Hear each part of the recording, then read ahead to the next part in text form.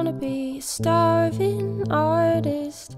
I don't wanna be a starving artist. I just want to find a way to live. Hello, I'm Honor Eastley. You're listening to Starving Artist, the podcast about art, money, and how to make it work. Today is not a full episode. Today, I actually just have an update, a really quick one from Sri Lanka again, where my sister is here. Hello. And she is bugging me to stop working and get out of our hotel room. Yeah. Stop working. Come to the beach. So there's two things I need to tell you. The first of all is that we are changing our upload time to 6 p.m. Wednesdays, Australian Eastern Standard Time.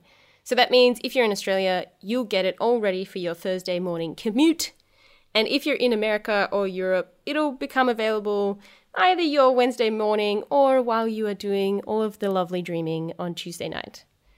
The next episode that's coming out this Wednesday, I'm really excited about. It features an interview with Frances Cannon, who's an artist and body positive activist who's like killing it on Instagram and just hit 100,000 followers only a couple of days ago. In the interview, we talk about making a living through Instagram, which she just started doing, and the unexpected consequences of internet fame, like fearing the death of Instagram, hashtag RIP Vine, and this thing that Frances calls survivor's guilt. And I'm just going to play a clip from that bit just now. I think it can be really difficult to appreciate your wins sometimes because there can be like a bunch of guilt associated with it. Yeah. So like, are you like, ah? Yeah, Josh, my partner, called it survivor's guilt the other day, which I guess is a good way of explaining it. Like, I get a little bit guilty that I've made it this far, but maybe my friends who are artists haven't hit this point of success yet. But I will give myself a little bit of credit because I did work really hard during my uni and during my honours.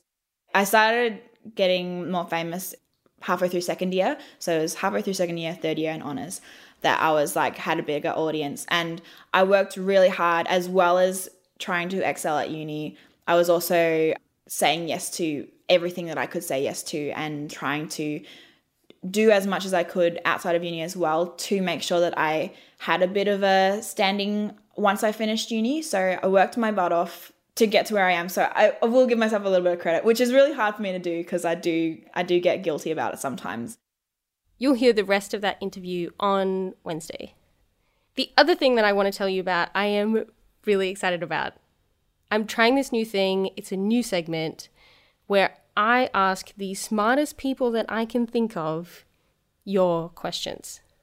So far, we've got questions about dealing with the pressures of social media, having kids, dealing with having a chronic illness in your creative career, all manner of things, really. I've already gotten a few responses back from people that I've asked these questions of. And honestly, I can't believe that the people that I've asked have said yes. It's been so nice to be able to bring more people in and also to get your questions and be like, who would I ideally, like if I could ask anyone, who would I ask? That's what I've been doing. And the results are really, really amazing so far. So if you would like to ask a question and you would want to hear me try and find someone much cleverer than me to answer it, you can @ me on Twitter with the hashtag #AskAnArtist and I will see what I can do. That is all from me for now. Talk to you Wednesday. Love and coconut roti. Bye-bye.